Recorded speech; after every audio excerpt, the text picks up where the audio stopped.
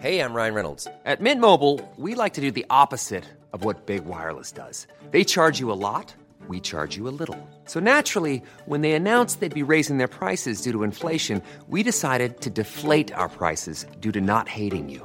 That's right. We're cutting the price of Mint Unlimited from $30 a month to just $15 a month. Give it a try at mintmobile.com/switch. $45 up front for 3 months plus taxes and fees. Promo rate for new customers for limited time. Unlimited more than 40 gigabytes per month. Slows full terms at mintmobile.com. I'm Sandra, and I'm just the professional your small business was looking for. But you didn't hire me because you didn't use LinkedIn Jobs. LinkedIn has professionals you can't find anywhere else, including those who aren't actively looking for a new job, but might be open to the perfect role, like me. In a given month, over 70% of LinkedIn users don't visit other leading job sites. So if you're not looking on LinkedIn, you'll miss out on great candidates like Sandra. Start hiring professionals like a professional. Post your free job on linkedin.com/people today.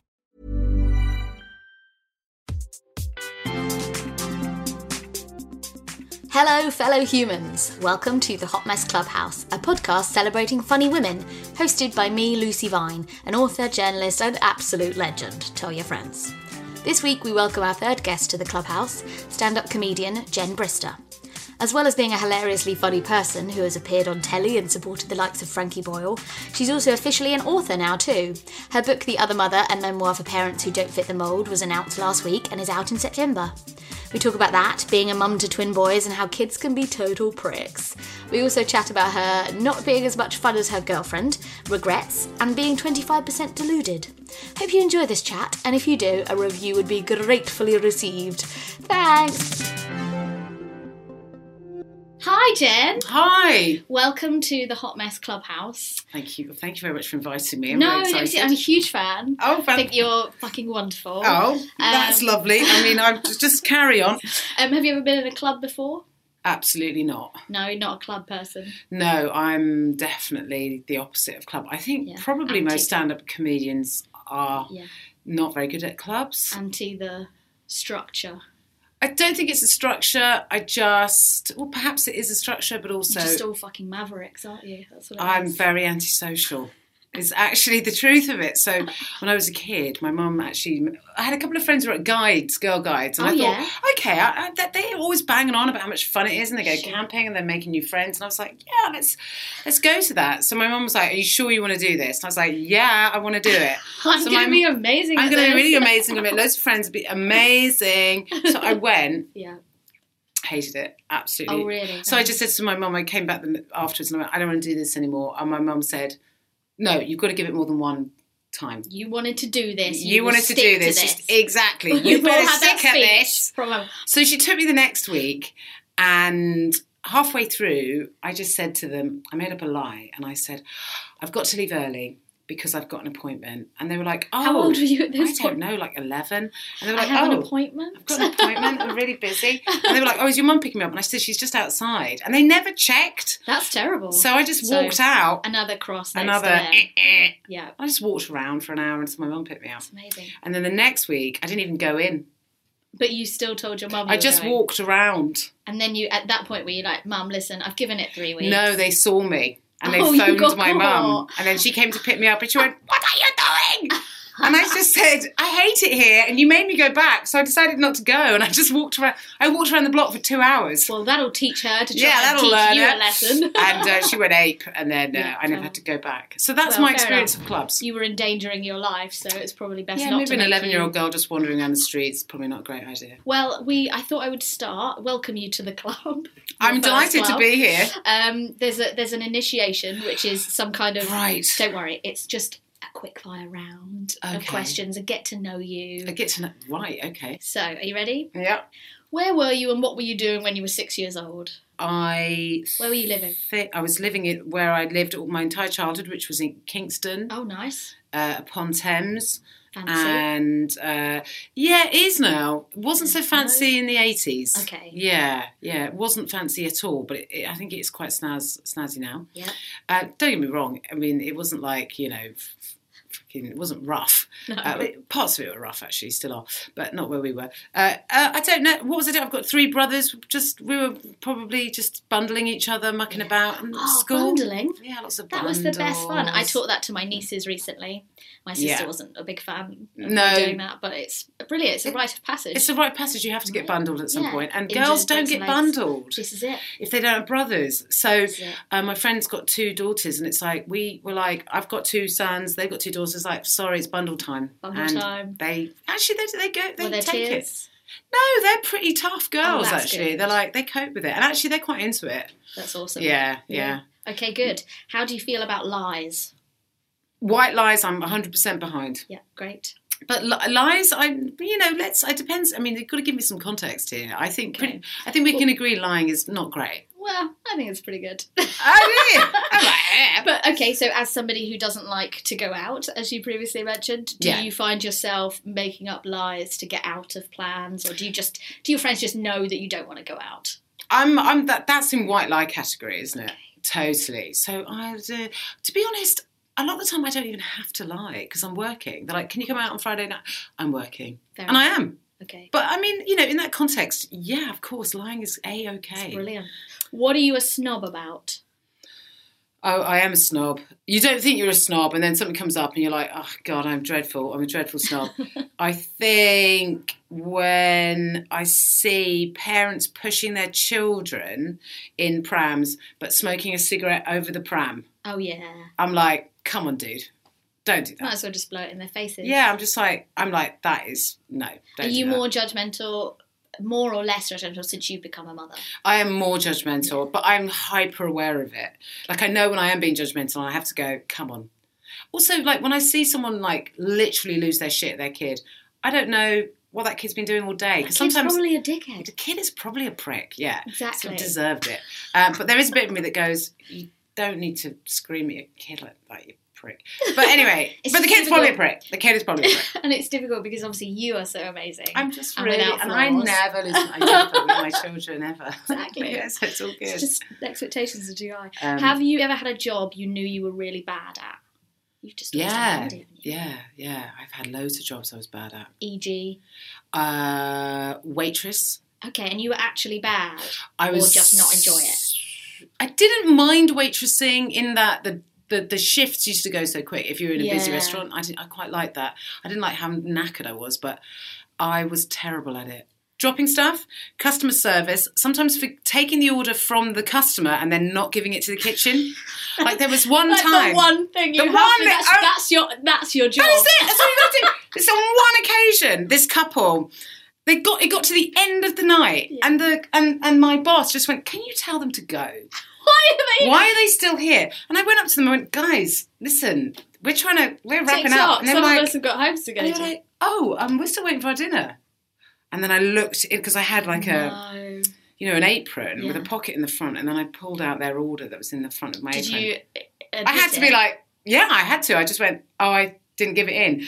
And at some point, I think it's their fault because how long do you sit there before you go? Listen, they'd been how there much longer? for hours. So they were just being so British about it. They were on a date and they were having this really nice Oh, time. you probably played matchmaker then. And they had had plenty of booze. So the only thing I could do is I said, what do you want to drink? Okay, free drink. Dessert? And they were like, yeah, dessert. And I went, all the booze has been free and a free dessert? I mean, I was saying this. I had literally no... Yeah. But then my manager went, yeah, that's fine, you absolute dickhead.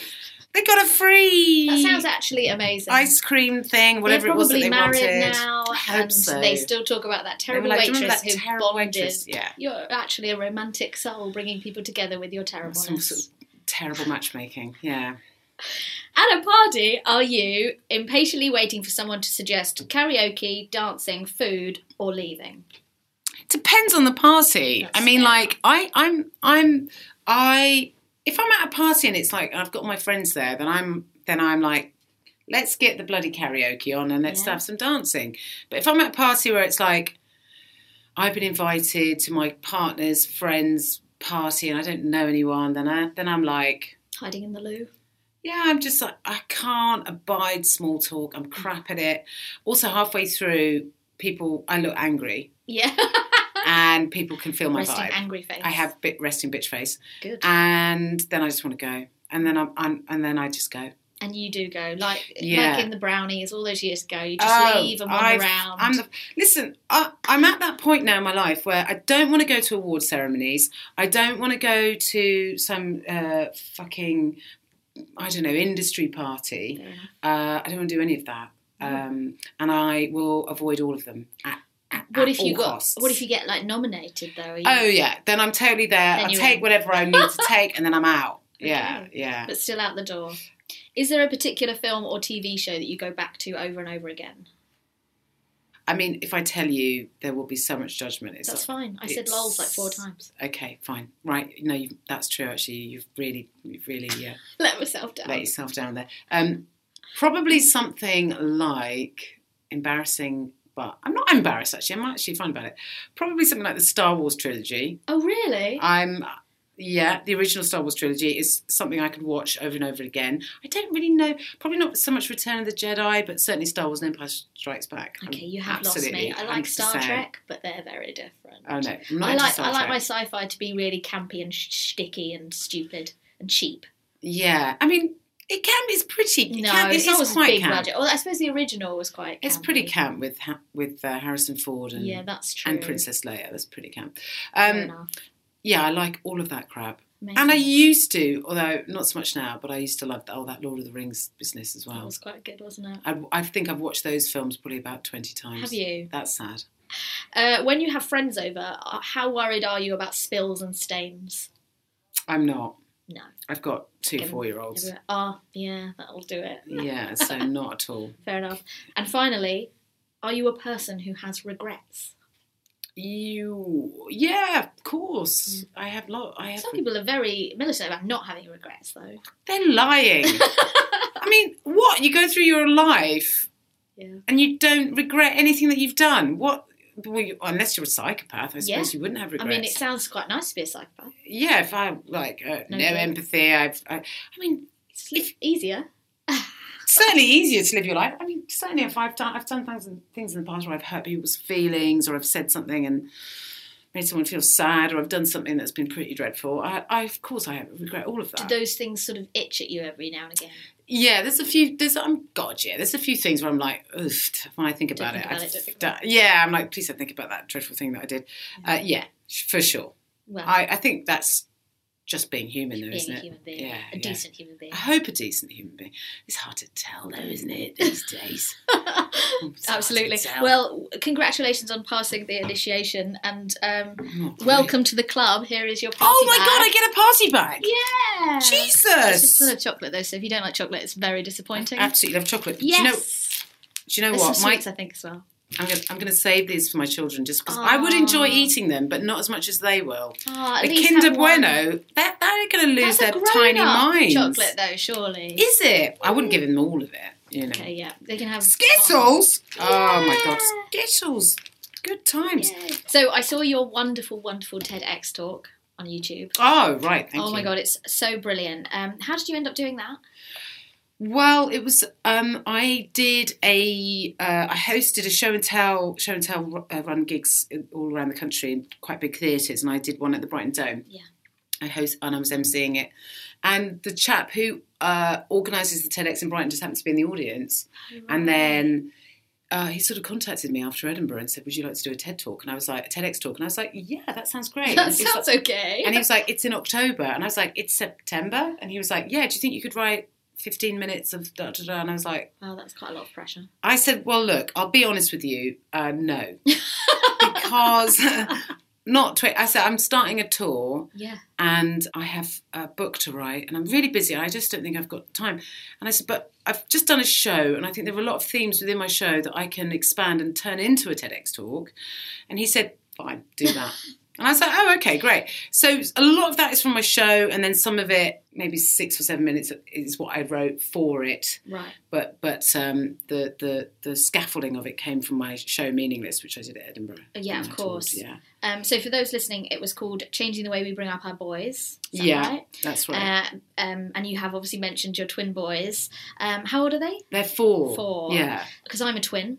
Are you? Yeah, and it's fucking weird. Are they identical? They are not. Okay, good. Because I think identical twins are weird. Because I'm not identical. You're not. So have you got a brother or you're not a sister? And I do think it's like much better to have two boys, just because two girls, it's just so competitive and horrible, and you get pitted against each other. My show was often about how as women we do that, where we go, look, it's better with boys because they're easier, but actually, no. What was the dynamic for you then? 3 brothers? Yeah, including 3 brothers. Estefan. Including Esteban. Yeah. Sorry, I love that joke. Everyone does. It's bizarre. Was it an interesting day? I guess you wouldn't know any different then. Did you feel competitive with your brothers? Not at all. No. No, not in the slightest. I mean, competitive at board games. Sure. Yeah, but are we all? Right? Yeah, it's normal, right? I have never ended Monopoly. Yeah. You have to up in the board at some point or other when you're not winning. Yeah, I mean, so yeah, competitive in like a kind of very, almost in a way that was not impactful in our relationship. So something that would be like a board game or a card game or a running race or whatever when we were children. But certainly when we got to being adults, I don't remember. I mean, that might be different with the dynamic between my brothers. They might have felt more competitive with each other. Are they older or younger? I've got 1 older or 2 younger. Oh, okay. But certainly as between us as siblings, I never felt that pressure. And, you know, I don't think my brothers did, but possibly a little bit when they were, particularly when they hit sort of 17, 18, maybe a little bit. I mean, maybe I always think if you don't feel competitive with your siblings, it's because you're the best one.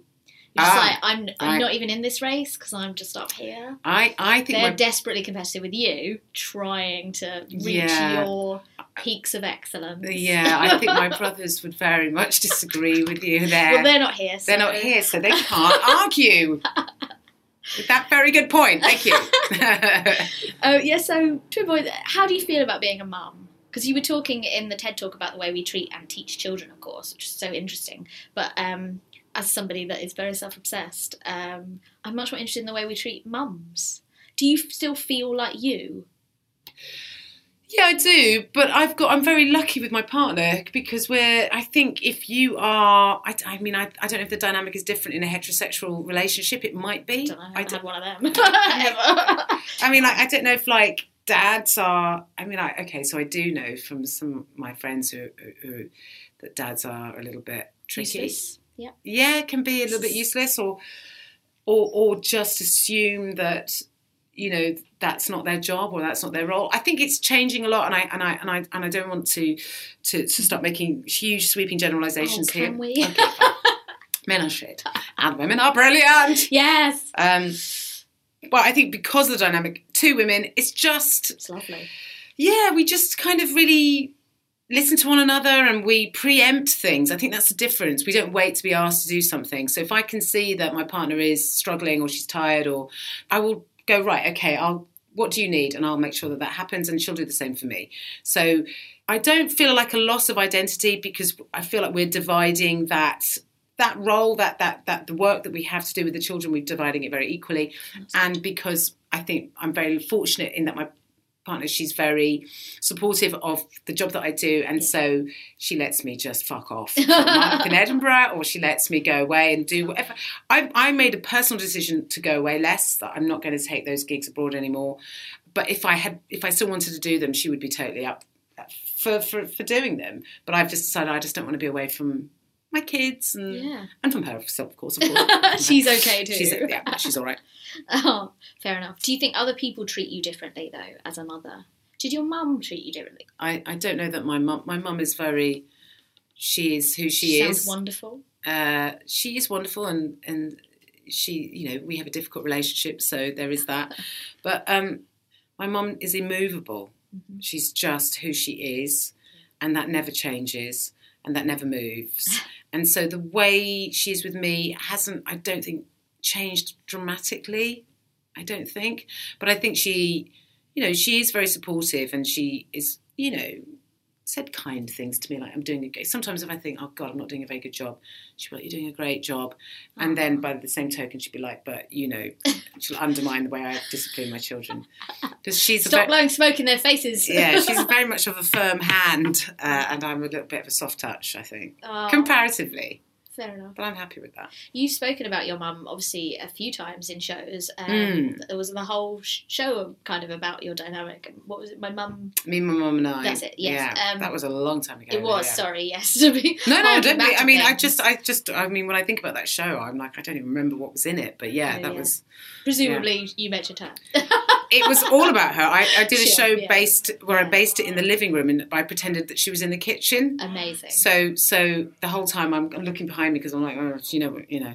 So I'm talking about her as if she's in the kitchen and I'm in her house. Yeah. Does she mind you talking? Does she know that you talk about her? No, she knows. She come and see you. No, she knows all the material that I've ever done about her. Do you run it past her? When yeah, including the stuff that I did in Meaningless, which I think was a little bit. Probably felt a little bit hard, but when I wrote it as a generalisation about mums, and I think a lot of people were like, "Oh God, your mum is like," and I was like, "That's not really specifically about my mum, but I think that is." Did she hear it as a? She's heard it, and I think she hasn't taken it personally though. No, I don't think so. But by the same token, she's like, okay, that's enough now. I've written a couple of books, and it's fiction, but every time my mum's like, "Oh, you've written this about me." The first novel, the mum is dead, and my mum was very upset about it. Oh, really? She like, was it's very not much you, like, Mum. Just go back to your publishers and tell them that you don't want this character, your mother, to be dead. And I was like, it's not my mother. Yeah. This is not Christopher Velvet. Yeah. This is fiction. Yeah, but every single, But it's easier for you because at least you can say yours is fiction, whereas mine is blatantly not fiction. Yeah, but you can use the generalised rule. Yeah. But it's about mums. It's not about you. I added an S on the end. I think she would quite like it if I moved on. Find something else to talk Yeah, about. because she's been in every show, so yeah. She's like, all right, enough now. Does anybody else mind you talking about them on stage? I don't really talk about anyone else on stage particularly. I think most of the other people I bring up on stage are caricatures of people that are like, the middle class mum or the boorish man, or Yeah, I mean, if I mention my partner, it's very much in the context of we as a couple rather than, and she is blah blah blah, She's ball and chain. The old ball and chain. She's not a comedian, no. That would be a terrible idea. You smirked probably a little bit too much. Yeah. It's not funny. No, she does make me laugh, but I think the idea of performing to her... She does make me laugh. She makes me laugh. She's the best drunk you'll ever meet. Oh, amazing. Can we get her down here? She's super, super fun. She's way more fun than me. Oh, damn. She's way more fun at a party than I am. Oh, okay. Yeah, I'm not. You need that I'm yin not and yang, fun. don't you? I'm not fun. You are. Shut up. You're so fun. She's fun. I've watched your YouTube videos. I've listened to your podcast. You're fun. Yeah, no, but I'm not like, hey, relaxed fun. She's like, silly fun. And I wish I was more like that. So is she free to come on this podcast? We'll just stop this and just... I'll get her on the phone. Let's FaceTime her. Yeah, we'll just put her on loudspeaker. If you're looking for plump lips that last, you need to know about Juvederm lip fillers. With Juvederm Volbella XC and Juvederm Ultra XC, your lip look, whether it's subtle or bold, can last up to 1 full year with optimal treatment and no additional maintenance. Find a licensed specialist and see if it's right for you at Juvederm.com today. That's JUVEDERM.com. Add fullness to lips in adults over 21 with Juvederm Volbella XC or Juvederm Ultra XC. Do not use if you have severe allergies or a history of severe allergic reactions, or if you're allergic to lidocaine or the proteins used in Juvederm. Tell your doctor if you have a history of scarring or taking medicines that decrease the body's immune response or that can prolong bleeding. Common side effects include injection site redness, swelling, pain, tenderness, firmness, lumps, bumps, bruising, discoloration, or itching. As with all fillers, there's a rare risk of unintentional injection into a blood vessel, which can cause vision abnormalities, blindness, stroke, temporary scabs, or scarring. For full, important safety information, visit Juvederm.com. Ryan Reynolds here from Mint Mobile. With the price of just about everything going up during inflation, we thought we'd bring our prices down. So to help us, we brought in a reverse auctioneer, which is apparently a thing. Mint Mobile Unlimited Premium Wireless. How to get 30, 30, bit to get 30, bit to get 20, 20, 20, bit to get 20, 20, bit to get 15, 15, 15, 15, just $15 a month? Sold! Give it a try at mintmobile.com/switch. $45 up front for 3 months plus taxes and fees. Promo rate for new customers for limited time. Unlimited more than 40 gigabytes per month. Slows full terms at mintmobile.com. Planning for your next trip? Elevate your travel style with Quince. Quince has all the jet-setting essentials you'll want for your next getaway, like European linen, premium luggage options, buttery soft Italian leather bags, and so much more. And is all priced at 50 to 80% less than similar brands. Plus, Quince only works with factories that use safe and ethical manufacturing practices. Pack your bags with high-quality essentials you'll be wearing for vacations to come with Quince. Go to quince.com/pack for free shipping and 365-day returns. So, tell me how you ended up doing comedy professionally. What was your path into it? You did comedy at university or something? Yeah, I did it. There was a course. Quite a few comics have done this course. Jo Enright, myself, Dan Skinner, who does Angelos, right. Epithymu, and was on Shooting Stars. Alan Carr, amazing. To name a few. Yeah. Sally Ann Hayward as well, who's a great comic. When you do a degree in drama, very useful degree. One of the options is to do a stand-up course, and that was at Middlesex, and it's in front of your friends and your family. But you'd already been doing thinks... comedy. It's not like you went there and came out a funny person. No, I mean you do a comedy course, but I mean you're absolute dog shit. You're terrible. Okay. You don't know what you're doing. There's no way you can do a comedy course and be a comedian. Sure. You're just somebody that's done a comedy course, and then you go and you try your 5 minutes out in front of your friends and family, and everyone laughs, and you think you're really funny, and then you go out on the open mic circuit and you die in your hole over and over and over again because you realise you're not that funny. How do you get past that when you go out on the stage and people don't like? Have you had that? Or probably not for a while, but you just get, I don't know, you get completely. It's delusion. Okay. It's a compulsive. It's a compulsion. And also you need to feel deluded enough to believe that you are good enough to be on there.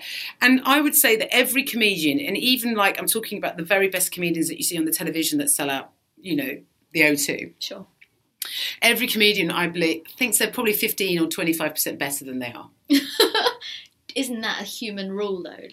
Yeah, and I think you have to think that. Yeah, otherwise because if you actually were aware of how good you are, you'd probably go, I'm just not good enough to do this. I'm just going to stay in my bed. And 90% of the time, when you start out, you're really crap. Yeah.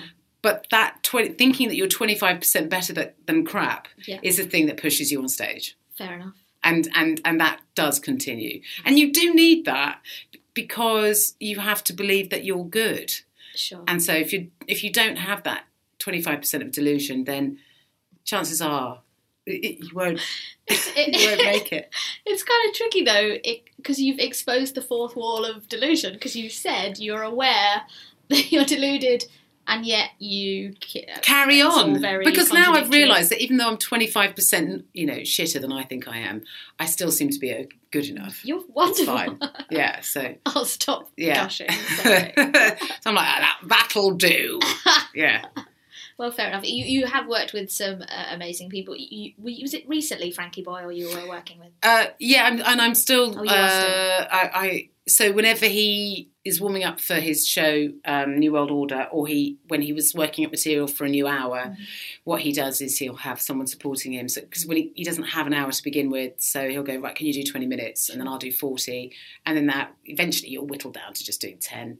So I've done that for about the last nearly 3.5 years. I've been doing it. Yeah, for him. And is he as grumpy backstage? He's lovely to me. Yeah. He's really lovely. To me. I mean, I don't know. I've never seen him beating stagehands. I've never seen him be rude to anyone. Yeah. Ever.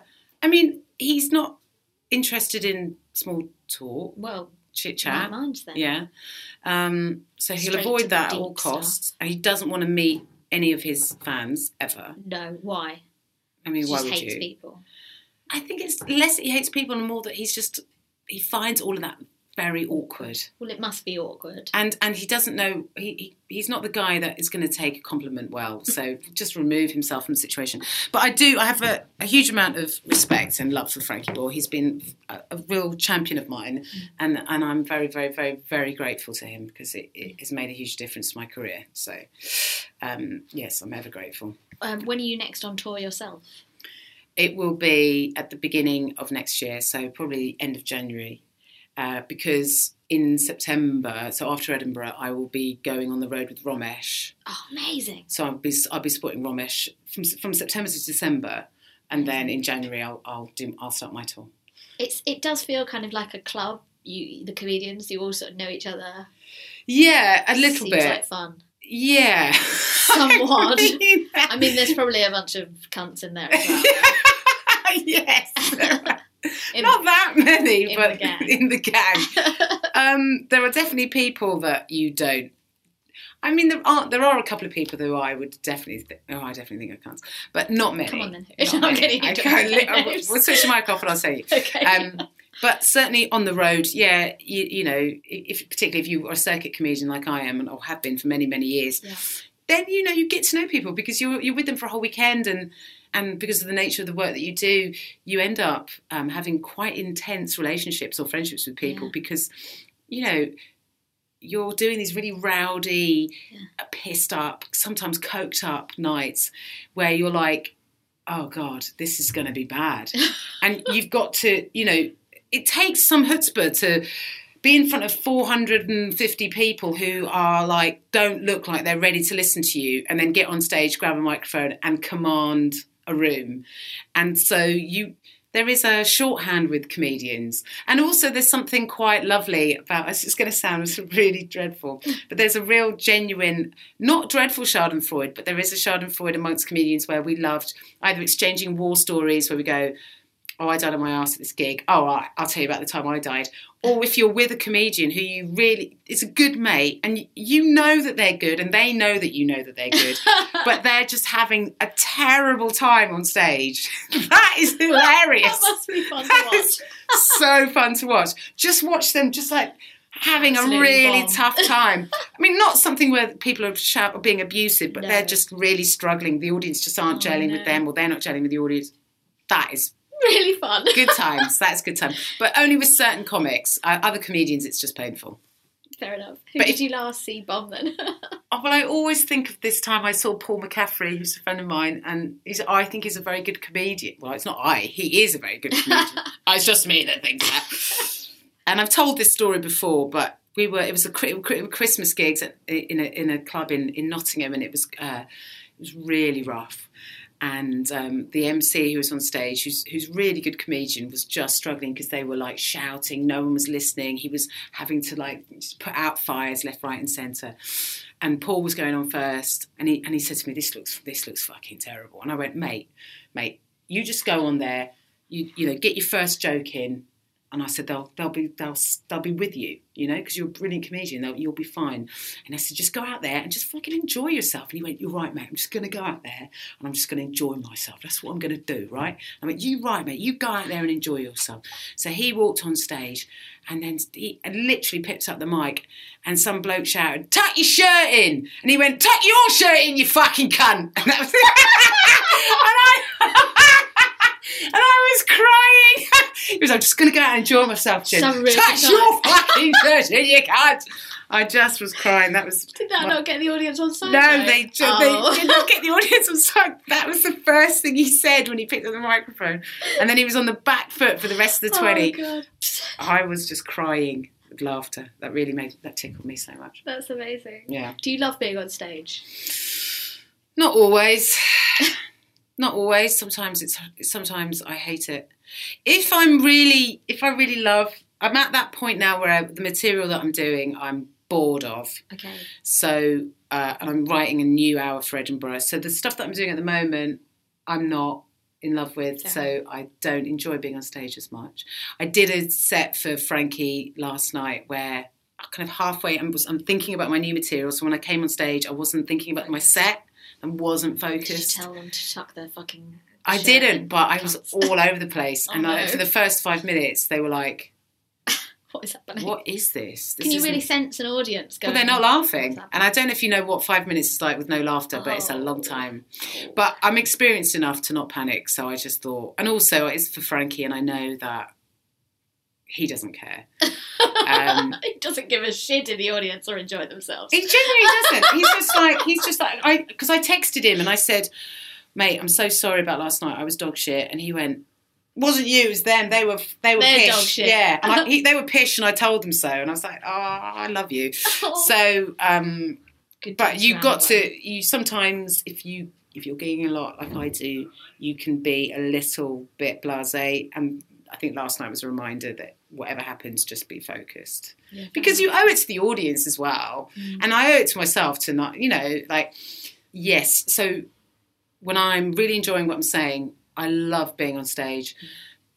But the sort of hamster's wheel of being on the circuit and you're trotting out the same 20 minutes because you're like, I can't take any risks here because there's too much. There are too many variables in the room. This guy's shouting, this woman's got her head on the table, that party at the back aren't focused. So you just go, I've got to be bulletproof, there's got to be no gaps in the gags. So you just go, right, well, I'll just bang out the strongest 20 that I can so that I can walk off stage with some dignity. And also so that the club will book me again. Yeah. Because you can't, and particularly as a woman, you cannot be shit ever. Yeah. You always have to bang it out. I've never, ever, ever felt at a club that I've ever had my feet under the table where I've been able to go, right, if I have a dodgy one, they'll still book me. I've never felt that. So I always go into every gig and every club just going, right, you've got to knock it out of the park to make sure that you get booked again. And I just don't think a lot of men have that. No. Well, I was going to ask you, would you do much of the telly stuff, all these... I was going to ask your thoughts about the all-male panel shows that we see so much of. Does that interest you, kind of infiltrating those? I mean, they're impenetrable. So it's not, and I think that now I kind of, in some ways, for a lot of those panel shows, particularly things that are on something like Comedy Central or any of those shows, I am probably too old now for those. Really? Yeah, I am, and that's fine. It's actually fine. It's their focus is on late 20s to early 30s, mid 30s, and I'm well into my mid 40s, and for those shows.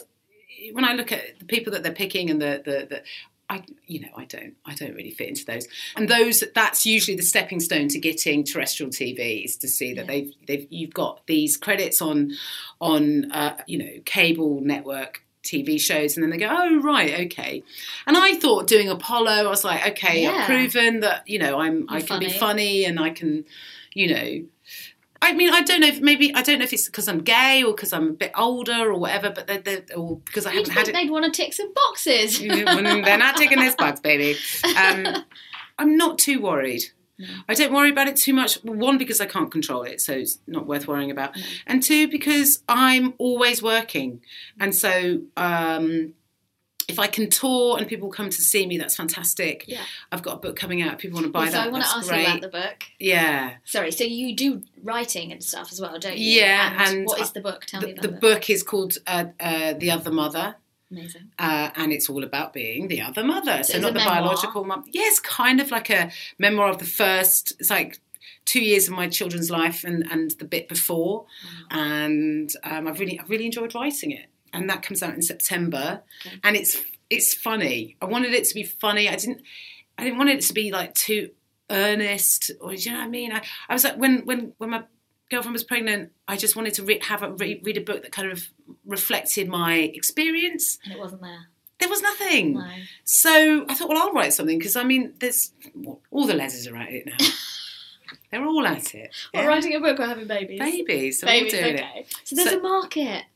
Come on. Well, this publishing company thinks so. They don't let you write a book. Who are you bringing it out with? It's with Square Pegs, which is part of Penguin Random House. Yeah. Amazing. Nervous about that? It is a different but I was going to ask you world. Because you're an author. Oh, it's don't horrible. You shit the bed? Yes. So when the book comes out, all right, I'm going to ask you, when the book comes out, what happens? People review nothing. it, and no, I know nothing happens. You'd hope that they would review it. It is always. I was just doing another interview with an author, and we were talking about that sort of weird thing where you bring a book out and it's like, this is something people dream about forever, and it's such a huge thing, and then it does sort of come out and you're like, oh, I'm not J.K. Rowling. Nothing happens. But no, I mean, I expect that your publicity people will be all over that. But the thing for me was that I just never expected to take it all so personally. Of course you take it personally. Obsessively reading reviews and stuff. Do you read reviews of your work? No, okay. I don't, because I have done in the past, and there is nothing to be gained. And I heard David Sedaris being interviewed, and he was asked that question. I think it was on Adam Buxton's podcast. Yeah, I was going to say, was that? Was it? And do you remember he asked him, and he was like, "They're not for me." No. Reviews aren't for me. True. They're for people who want to know if they want to buy my book. So whether the review is good or whether it's bad, that review isn't meant for my eyes. And whilst I never thought about it like that, I just thought I don't have the stamina for it. No, because it's lovely. Mostly you'll have lovely. I'm sure you will. I'm sure it's not shit. Your book. I'm sure it's brilliant. But I'm sure if it goes on Amazon and people can review it. Yeah. You know, when I do my stand-up comedy, people are very binary about how they feel about me. So it's very rare that people go, nah, don't really know. They're like, who is this fucking terrible woman? I hate her. Or they're That's like, much better though, don't you think? Like, to be loved or hated. Well, it's taken me a while to kind of come to terms with that, I suppose, or to believe that myself. But yeah, I do think that. I think if people are having a reaction to something that you're doing, then you must be doing something correct. Yeah. And the truth of the matter is, if you're doing something creative that has any value, it is important that some people hate it. Yeah. I don't like it when people are prescriptive about comedy. Comedy should be political and should have something. No, comedy should be whatever you want it to be as the performer, and you should do whatever the hell you like. And I think actually lots of people, particularly now, don't want political comedy. They want some escapism. kind of respite, from the hell that is the news. So it's great that everyone's doing something different. But personally for me, if I'm doing an hour, I would like it to have something where I'm able to express some of my frustration and anger, and also just try to, hopefully, what I want to do is convey an idea and make people think about something differently. Look, I'm sure that doesn't happen, but that is the intention. And you know, I don't think comedy changes people's minds. I'm not deluded. I'm not that deluded. I am deluded, obviously. But even if I'm creating an echo chamber where people, like-minded people, can go, oh, it's so nice to be in this space where we all agree on this. There's a lot of slamming of echo chambers. I love an echo chamber. I think so. And I think want to hear from dickheads I don't agree with. Yeah, exactly. And I think, you know, if you are feeling quite low, or you're feeling like, you know, or you're feeling like there's no hope, sometimes an echo chamber can go, actually, do you know what? There is something I can do. There are decent people in the world, and I'm not going to be cynical, and I'm not going to be complacent about this, and I am going to try to be more motivated and get involved. And I think echo chambers are good in buoying people and geeing people up into doing something that's quite positive. So I'm very pro echo chamber. Same. Yeah. Well, on that note, is there anything else that you would like to plug or sell? What should everybody be doing? Should they follow you? Not on Twitter? Follow me in real life. Not in real life. As I've explained, I'm not Fun Times, but you can follow me on Twitter. I'm on Instagram. I mean, listen. It's just your name, right? Yeah. And I do have a podcast with my dear friend Maureen Younger. I wanted to talk about Maureen, but we've run out of time. We've run out of time. She's just such a brilliant, she's the sort of ideal friend. She's got that beautiful peel of a laughter, hasn't she? And she's so generous with it. You just want her around. I have her around a lot. Do. I have Maureen Younger. I mean, check out Maureen Younger. Dynamic. She has a great all-female comedy night called My Comedy, which is at the Retro Bar. I obviously need to go along. You need to go along. It's brilliant. Championing funny females. And it's just lots of great women being very, very funny. Amazing. So well done for using your plug moment to plug someone else. That was very nice. I have nothing if not generous. Thank you so much for joining me today, Jen. And thank you everyone out there for listening.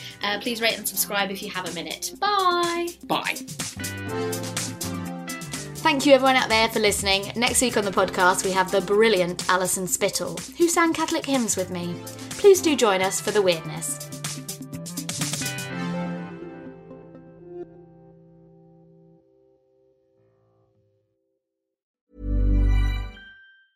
Planning for your next trip?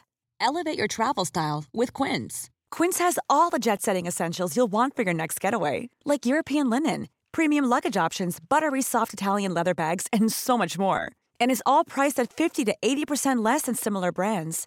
Plus, Quince only works with factories that use safe and ethical manufacturing practices. Pack your bags with high-quality essentials you'll be wearing for vacations to come with Quince. Go to quince.com/pack for free shipping and 365-day returns. When you make decisions for your company, you look for the no-brainers. If you have a lot of mailing to do, Stamps.com is the ultimate no-brainer. Use the Stamps.com mobile app to mail everything you need to keep your business running with up to 89% off USPS and UPS. Make the same no-brainer decision as over 1 million other businesses with Stamps.com. Use code PROGRAM for a special offer. That's Stamps.com, code PROGRAM.